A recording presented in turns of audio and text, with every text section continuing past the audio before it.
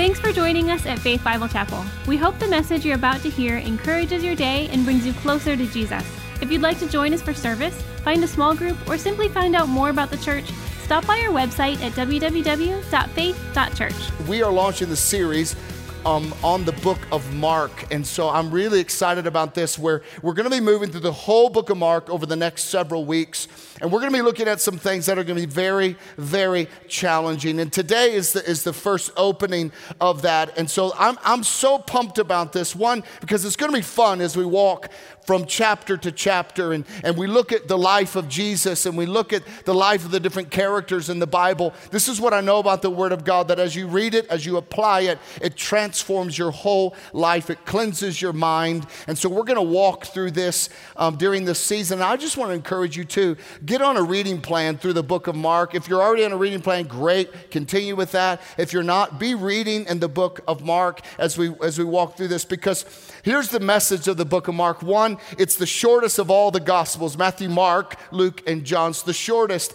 But it's this incredible launch into the life of Jesus. And what I love about this book is the writer of it wants us to see Jesus fresh and new in our lives. And when you are around church a lot, when you're around Christian things a lot, you can lose the significance of the life of Jesus Christ, that God made flesh to come, to be with us, to dwell with us, to transform us. He gave his life, and you can lose the shine of that.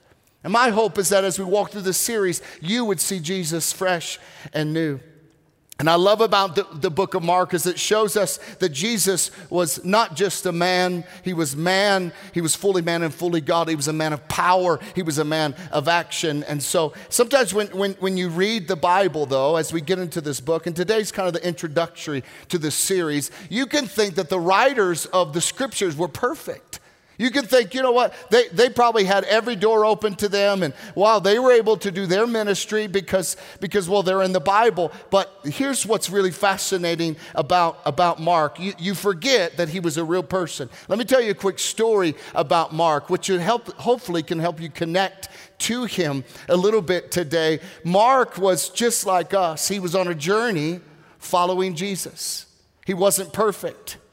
He was maturing. He was growing, just like all of us here. That's why one of our core values here at the church is that we know God, find freedom, discover purpose, and make a difference. But this first one, know God, means we grow in maturity. Once we come into a relationship with Jesus, we grow in maturity. That's why we're so big on small groups, us growing together and discipling one another together. But Mark was on this journey. And he didn't have things work out for him all the time. He actually had some rejection in his life from some pretty significant people. And maybe a lot of people don't know this about Mark, but Mark went on a mission trip. Anybody here ever been on a mission trip? Raise your hand. All right. Mark went on a mission trip. Well, in the middle of this mission trip, he gets freaked out, is what starts happening. He gets scared. He gets fearful. Now, we don't know all the details about this, but this is what we do know. He got the heck out of Dodge, and he went back home. He left the team there, and he went home. And then later, he thought, you know what? I want to go back and join the team again. And the team was Paul and Barnabas. And so Barnabas says, yeah, sure, Mark, you can come back. You know what Paul says? He says, I don't think so. Nuh-uh. You ran the first time. You're not coming back here. And so it was at this moment that Mark was rejected.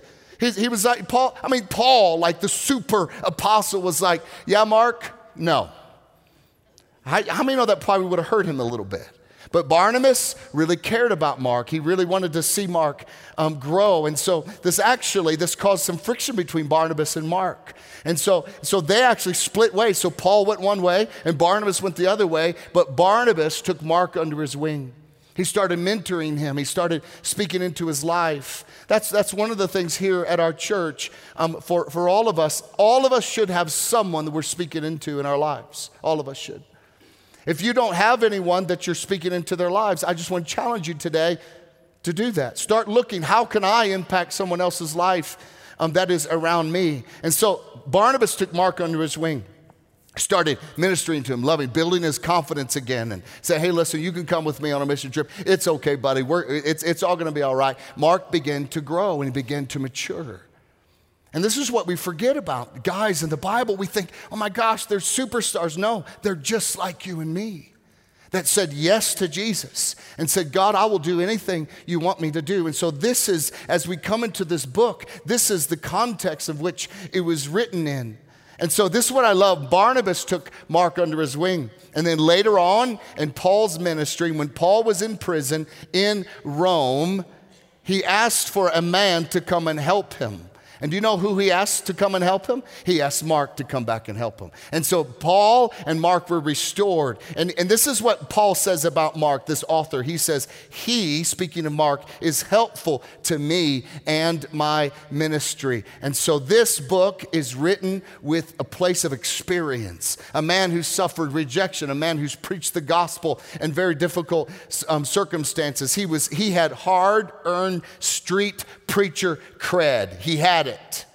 And this book is solely for one purpose, and that is to elevate Jesus and tell everyone else about the great works of Jesus Christ. And it's a gift to us today. Mark he was writing to the Romans. He was writing to a Gentile world, and the Romans loved action. They loved to hear miracles. And so as we get into this book, you're going to see that it's amazing, packed full of miracles. And Mark contains actually more miracles per chapter than any other gospel. The most common word actually in this book is this immediately. It's this now. Jesus happened now. Jesus healed immediately. And you see it all throughout the book. He's showing that Jesus is a man of action. And so the action never stops. And so what I love about the book of Mark, and then we're going to get into it in just a moment, is that all the other gospels, they begin telling about the birth of Jesus, about, the wise men and the shepherds. Mark skips all of that, and he jumps straight to John the Baptist. And so we're going to pick this up today. You guys with me today? Are you guys ready for this journey? It's going to be a lot of fun. So let's begin in Mark chapter 1, looking at verses 1 through 8, and this is where everything begins. Mark chapter 1, verses 1 through 8, if we put that up. The beginning of the good news about Jesus the Messiah, the Son of God. As it is written in Isaiah, the prophet, I will send my messenger ahead of you. Speaking that God's going to send a messenger ahead of Jesus who will prepare your way. He will be a voice of one calling in the wilderness. In other words, he's going to be alone. Prepare, but this is what he's going to say. Prepare the way for the Lord. Can we say that together? Prepare the way for the Lord. And then he goes on and says, and make straight the paths for him. Make straight the paths for Jesus. And so John the Baptist appeared in the wilderness preaching a baptism of repentance for the forgiveness of sins. The whole Judea countryside and all the people of Jerusalem went out to see him, confessing their sins. They were baptized by him in the Jordan River. And John wore clothing made of camel's hair with a leather belt around his waist, and he ate locust and wild honey. Sounds great, doesn't it? Some of you granola people, you might like that. Anyway. And this was his message. After me comes the one more powerful than I, the straps of whose sandals I'm not worthy to stoop down and untie. I baptize you with water, but he will baptize you with the Holy Spirit. And this is the beginning of this chapter in the book of Mark. And so I want to look at lessons that we can learn from John the Baptist. But before we get into this, as you continue to read, John sees Jesus at a distance. And he cries out and he says, behold the Lamb of God who takes away the sins of the world. He recognizes Jesus. It's his whole purpose for John was to prepare the way for Jesus, to make straight the paths for Jesus so that he can come and immediately begin doing what God had sent him to do. But what I love about this is that in this book, this was not the first time John had recognized Jesus as the Messiah. I want you to think back in Luke chapter 1. There's a pregnant girl. Her name is Mary, Jesus' mother. And she comes close to Rebecca, who is John the Baptist's mother. And what we find in Scripture, that something happens in Rebekah's womb, that John leaps in his mother's womb when Jesus, who is in his mother's womb, comes near. And so this, you know what this tells me? This man, John the Baptist, he was made for this one sole purpose, and that is to recognize Jesus Christ and to point everybody to him. That's what he was there. Even in his mother's womb, he was filled with purpose. That's why we say, listen, every person has a purpose, has a destiny. This is why we believe that when a child is conceived, it is life, and that God has a purpose and a plan for that child, regardless if it's 1 hour old or 3 months old. That's what we believe. And so we know this, that John the Baptist was filled with such a significant calling. Even in his mother's womb, his whole body and bones leaped when Jesus was around. And so here's John, now for the second time. He senses Jesus walking near, and he declares, "Behold, the Lamb of God who takes away the sins of the world." This man was loaded with purpose. He was loaded to point people to Jesus Christ. He filled him. It came out of his skin. It was in his bones. His bones were on fire for one purpose: Jesus. Everyone, there's Jesus. And so I want to look at his life a little bit today. And I want to see what God says from the life of John the Baptist to you, to your family, as we go on a journey through this. So we learn from John the Baptist is that we all actually have a similar call to John the Baptist. Say, I have a call. That's very important for you to hear yourself say that, because everyone thinks, well, the pastor guy, he has the call. Or it's this guy, it's the guy on TV, he has the call. No. You have a call. All of this is similar to every person who's a follower of Jesus Christ. And it's this call right here. Is number one, what can we learn? Is that you exist to point others to Jesus. You exist to point others to Jesus. That's why God made you. That's why God saved you. One, he made you to be in relationship with him. He saved you so that you can carry out his mission on the earth and point others to Jesus. Do you guys agree with me on that? It's a very foundational thing of our Christian faith. Our lives exist to reflect Jesus, to represent Jesus, and to redirect people's lives to Jesus. That's why we exist. This is what, for us as a church, this is what we're about. This is for me. This has been a part of who I am. Ever since I gave my life to Jesus, it just burns in me. But we're to partner with people who are bringing people to Jesus. That's what we do as a church. That's why we're stepping into Easter. That's why we invest so much time and resources, because the world without Jesus is a lost and broken world. And we need to understand this. Many times Christians, and particularly Americans, we want to change the behavior of the world before we ever put Jesus in their hearts. And I'm telling you guys, it'll never work. It'll never work. You want to tell people how evil they are? Well, they don't even have Jesus in their lives. They're not convicted of sin. Why would they believe that they're evil? And so it's very important that we understand the mission of the church is to put Jesus in the hearts of the lost and the broken and the hurting in the world. That's what our purpose is. And so we're all required to point people to God through his son, Jesus Christ. And we do it by using our words. We do it by using what we say and what we proclaim and what does our life say. There's an old saying, and I've heard it for a long time, and you'll know who says it, but there's an old saying that says this: preach the gospel constantly, and if necessary, use words. So that sounds really nice. But if you think about it, it's like saying, go feed the poor and the hungry, and if necessary, use food. Think about it. John used his words. And for us, God challenges us through his word to use our words. Pointing people to Jesus looks like something. And this is why we're committed as a church to do this. This is why we need to be a part of a community that we are pointing people to Jesus. We have a community that you can disciple people. We have small groups that people can build relationships, that we can make a difference together. And John's job was to prepare the way for the Lord. And he fulfilled the prophecy of Isaiah that said a forerunner would come to introduce the Messiah. And this forerunner would build a pathway that is straight. So here we have, as you get into this, again, today is the introductory to this. I want to lay the foundation of all the information.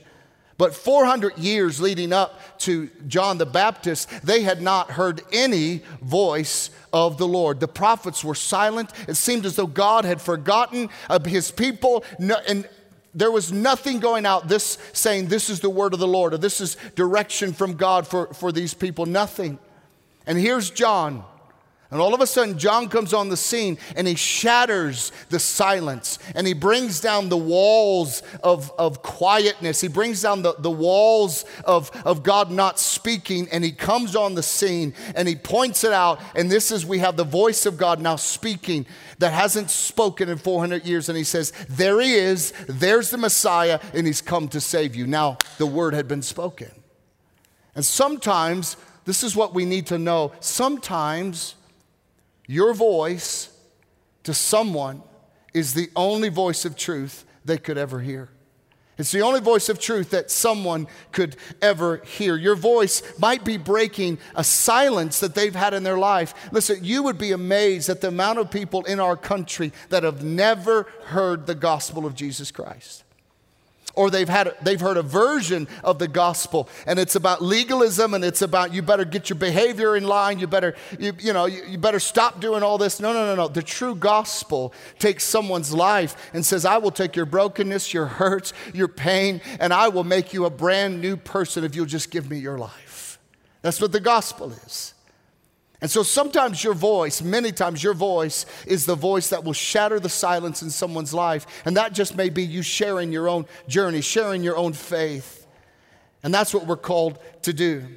So this is where we have in John chapter 1, verse 29, John saw Jesus coming towards him, and this is what he said. He says, look, the Lamb of God who takes away the sins of the world. I'm so grateful for this. I'm so grateful that Jesus came and he took my sins away. I'm so grateful that Jesus came to this earth and he restored me back to the relationship with him that I so desired to have. I'm grateful that Jesus offers us his forgiveness and his cleansing power today. Are you guys grateful for that? This is the whole message. And for all of us that know God, think about this. There was someone, if you think about your journey in knowing God, if you think about your journey of getting saved, probably for most of us, it started with a person. It might have been a parent, a pastor, a Sunday school teacher. But the reality is this: someone helped us find and follow God. That's so important for us to understand that. Someone did. Someone said something that sparked something that caused us to take a step forward and follow God. And so you could be that same someone for someone else. That's our job. Now that's our job. And for all of us to know that Jesus is the Lamb of God that takes away the sins of the world, and that what we learned from John the Baptist, that this is what we're called to do as well. Because guys, I know this. I know the end of the world will come one day. I do know this: every person in this room and on this planet, and I don't mean to sound fatalistic, will die. And it's in that death that the decisions in their life will determine their eternity. And God's called all of us to be a part of bringing people into the kingdom of God. The second principle that we learn from John the Baptist from this is this: number 2, repentance is the first step to freedom. Repentance is the first step to freedom. The Bible says that John the Baptist appeared in the wilderness preaching a baptism of repentance for the forgiveness of sins. And here's what's crazy about John the Baptist. I was reading some commentaries and they said, John the Baptist maybe was a mix between Bigfoot and a homeless person. And I was like, what? But he had one message. He didn't care about his appearance. He had one concise message: repent and be baptized. Repent and be baptized. And I think so many times we can overcomplicate the gospel and we can overcomplicate church. But actually, it's very, very truly simple. And some people are even intimidated by the simplicity of the gospel. No, we need to be about this and mysteries and that and that. Okay, that's fine. But actually, the gospel is very clear. Actually, the purpose of the church is very clear. To tell the world that they needed to repent and be baptized. They needed to give their lives to Jesus Christ. This is the journey that all of us are on. And so the word repent, I don't know if you're aware of this or not, but it actually means to change your mind. To change your mind that about something that leads to change. You cannot repent if you don't know that something is wrong. And John's preaching actually didn't win him any awards, actually. He was a bit of a wild man. He had a little bit of his tact, sometimes people would say, was a little off, because if you get into Mark chapter 6, he's preaching and he's telling some leaders, listen, you need to repent and be baptized, and it cost him being arrested, and he was beheaded because he proclaimed the truth. I mean, this man was sold out. This man was all in. This man wanted his life to matter. And he wanted God to use him to make God's fingerprint on this earth. And a lot of people, especially today, we don't like to hear that we need to repent. Because many of us, including me at times, we think, we're just fine the way we are. No, we're good. This is just who I am. But actually, that's not the truth. All of us are on a journey of laying our lives at the feet of Jesus and saying, Lord, I'm sorry. Lord, I blew it. And he just continues to pick us up, continues to walk with us in this journey. And I believe for teachers really of the Bible, it's important to talk about sin. It's important to talk about repentance. Following Jesus it's not about human improvement. It's not about you. Here's the reality. Nobody needs a better version of themselves. We all just need a new ourselves. We need a new life. We need to be created brand new from Jesus Christ. And the message of the Bible is that we are all sinners. And if we want to experience God's forgiveness, we need to admit we're sinners and turn our lives towards God. Amen? That's where we are. And the message of repentance is found all throughout the Bible. This isn't something that's just in the New Testament. It's all throughout the Bible. Noah was a preacher of righteousness. He told people, repent or you're going to drown. That's what he told them. But they laughed at him. Jonah, he went to the wicked city of Nineveh and he preached, repent or God is going to destroy the city. And in that case, the people repented and God spared their city. This is a fundamental spiritual principle, repentance. The acknowledgement of sin in our lives. And most want, and here's the truth, most want the reward of repentance, but few truly want to repent. Most want the reward of repentance, but very few want to repent. But here's the truth, it's still a part of God's plan. Acts 3:19, look at what Scripture says.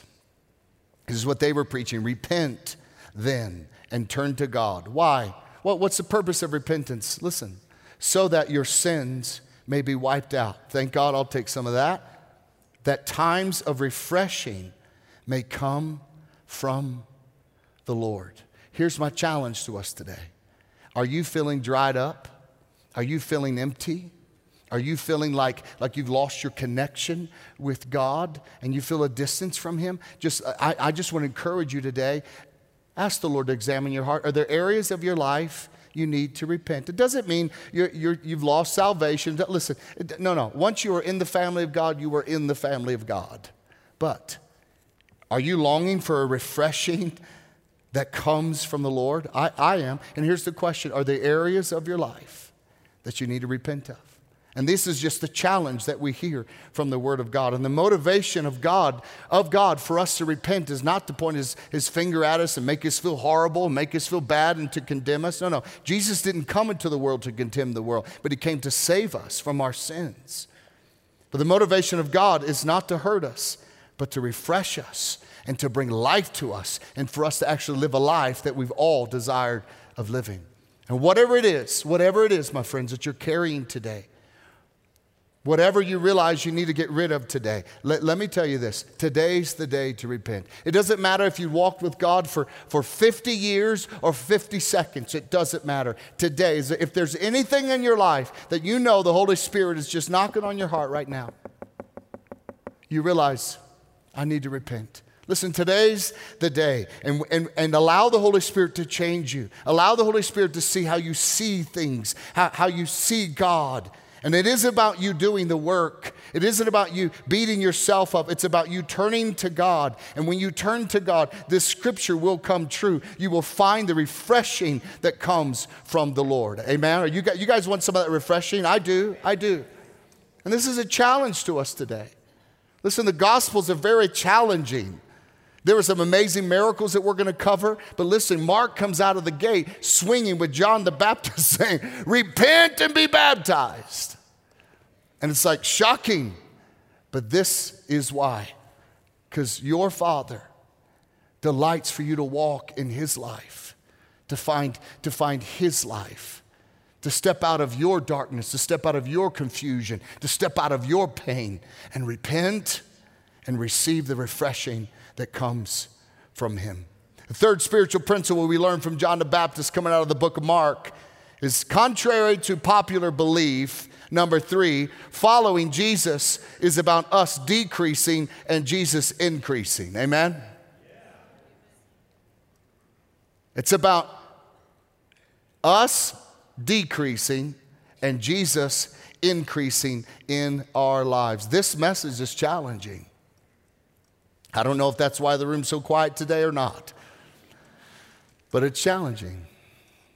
We live in a Christian culture, unfortunately, and especially in America, that's all about me. My dreams, my desires, my money, my success, my comfort, my popularity, my emotions, my feelings, my ministry. And not that there's anything wrong with any of those things, but as a follower of Jesus, our life is not to be about all of my things, but our lives are to be about His things. It's about what Jesus wants. How does Jesus want me to live my life? What does Jesus want me to do in my church? What does Jesus want me to do in the world? What does Jesus want me to do on my job? What is Jesus calling me to do? And this is what really John the Baptist shows us today. What God wants is about us submitting our lives to Him completely and totally under the lordship of Jesus Christ. Everything in my life belongs to you, Jesus. Everything in my life. My desires belongs to you. My money belongs to you. My breath belongs to you. My family belongs to you. My mind belongs to you. Everything. Everybody say everything. Everything. This is what John the Baptist did and lived. Actually, this is what John the Baptist said about his own ministry. This is what he said. In John chapter 3, he says this: He, speaking of Jesus, must increase, but I must decrease. Let's read that together this morning. He must increase, but I must decrease. John was talking about he can't carry on doing things the way that he has already done them. He's got to make a change. He's talking about doing things differently because Jesus has come. And when Jesus comes in your life, when you walk with Jesus, it constantly requires change, constantly requires surrender. Anytime you open your life to Jesus in a radical way, listen to me, I promise you it will require change. I promise you. Anytime a church, let's say our church, chooses to decrease our name and elevate Jesus' name, this is what I promise, it's going to require change. The only way Jesus can become greater and greater is when we are willing to become lesser and lesser. In our personal lives and our church family, the only way that you can, now listen to this. It's crazy. It's backwards. But the only way that you can see increase is by decreasing. It's like an upside down kingdom, but this is the reality of following Jesus. And listen, everybody wants God's blessing. Everybody wants God's favor. Everybody wants God's provision. But they want to do the same thing in their life over and over again and expect a different result. Do you know what it's called when you do the same thing over and over again and expect a different result? Insanity. And so here's the challenge from John the Baptist. I must decrease so that he may increase. And so here's the challenge for us. What areas of your life do you realize that you need to decrease? What areas of your life do you need to decrease so that Jesus may increase? What areas of your life do you need to stop being self-reliant? Maybe you need to take a step back and stop making life all about me and make more room in your life for Jesus Christ to come into your life. Listen, I promise you, on the other side of surrender, on the other side of giving your life to Jesus, you will experience a refreshing, a deliverance, a freedom in a way that you've never experienced before. And so, again, no matter how long you've been walking with the Lord, what do I need to decrease so that Jesus may increase in my life? Is there bitterness? Is there unforgiveness in your life? That you won't forgive someone? Or maybe you have bitterness towards God because things didn't work out the way that you thought they should or they thought they would, and you're struggling with bitterness in your life, and you're holding your obedience hostage from God because you're mad at him. Maybe it's entitlement to say, but I deserve it. Listen, if I ever feel feelings of entitlement, but I should get what I deserve, okay. When I look at Scripture, do you know what I deserve? I deserve hell. That's what I deserve. But Jesus rescued me, and he saved me, and I'm grateful. And if I want Jesus to increase in my life, I need to deal with areas of entitlement of everything in my life. Maybe it's stubbornness. Maybe you're stubborn like me, and God needs to press on you a little harder at times. Maybe you have some attitudes that are wrong. Maybe you're gossiping a lot. Maybe you struggle with a negative, overcritical attitude. Maybe nobody in your life can ever do anything right, and you're always speaking ill of them. These are areas they must decrease so that Jesus may increase. But here's the beauty about following Jesus. Jesus doesn't say, do the work and then I'll increase. He says, just admit that you need work and I will help that decrease. And while that decreases, I will increase in your life. He is the great Father. He is the great Savior. He's looking for a willing heart to say, all right, God, I want my life to change. And when Jesus comes on the scene in Mark chapter 1, everything changes. John's methods, how he preached, changed. His thinking changes. He was the most popular, it's true, he was the most popular preacher at the time. He had his own TV show, he had his own radio show, he had written these good books that were on the New York Times best-selling list. I know I got that wrong, but anyway, we'll move on. He was the stuff, man. He was on TBN, he had a funny haircut, everybody loved him. It was great. But when Jesus came on the scene, everything changed. Everything changed. And so this is what I know about my own life. Most of the time, we want to be comfortable and we want things to change, but we want things to change that only make us comfortable. It doesn't work that way in the kingdom of God. Decreasing is never comfortable, but I promise you, it's rewarding when you're following Jesus. It's rewarding. And the last spiritual principle we learned from John the Baptist today is number 4. God invites us to be fully immersed and filled with his presence. God invites us to be fully immersed and filled with his presence.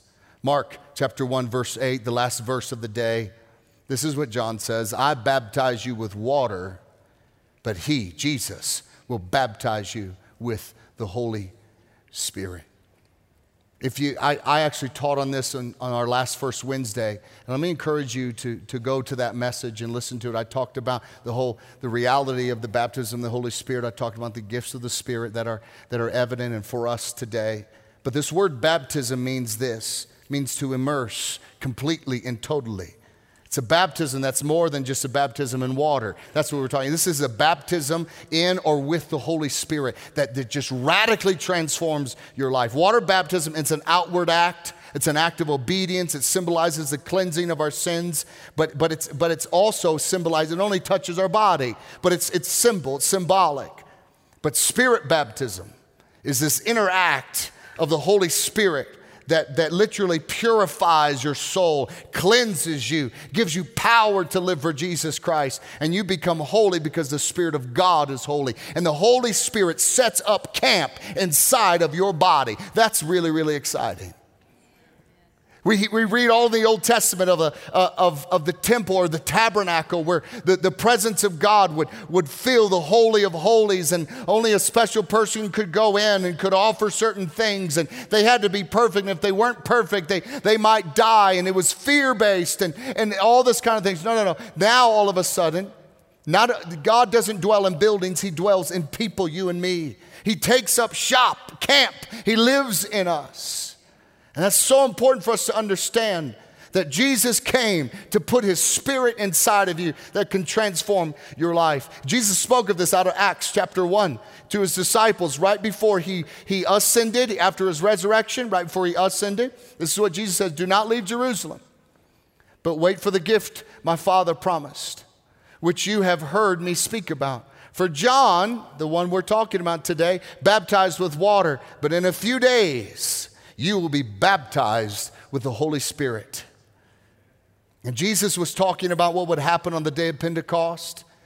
And we know what happened. The disciples were baptized with the Holy Spirit. And I fully, 100% believe in the baptism of the Holy Spirit or the infilling of the Holy Spirit. But there is a wonderful thing about God. He encourages us. It's just not this one little thing. No. The scripture says that we are to be continually filled with the Holy Spirit. So we're continually growing. We're continually leaning into God. And the filling of the Holy Spirit is not just, it's not just for our enjoyment. Because that's what people think. They chase experiences. No. The whole purpose of the infilling of the Holy Spirit was for our employment. That's what it was for. It was so that we could do the work of God, that we could live the life that God's called us to live. That's why we are filled and baptized with the Holy Spirit. But here's the wonderful thing about God. He continually invites us to draw closer to him.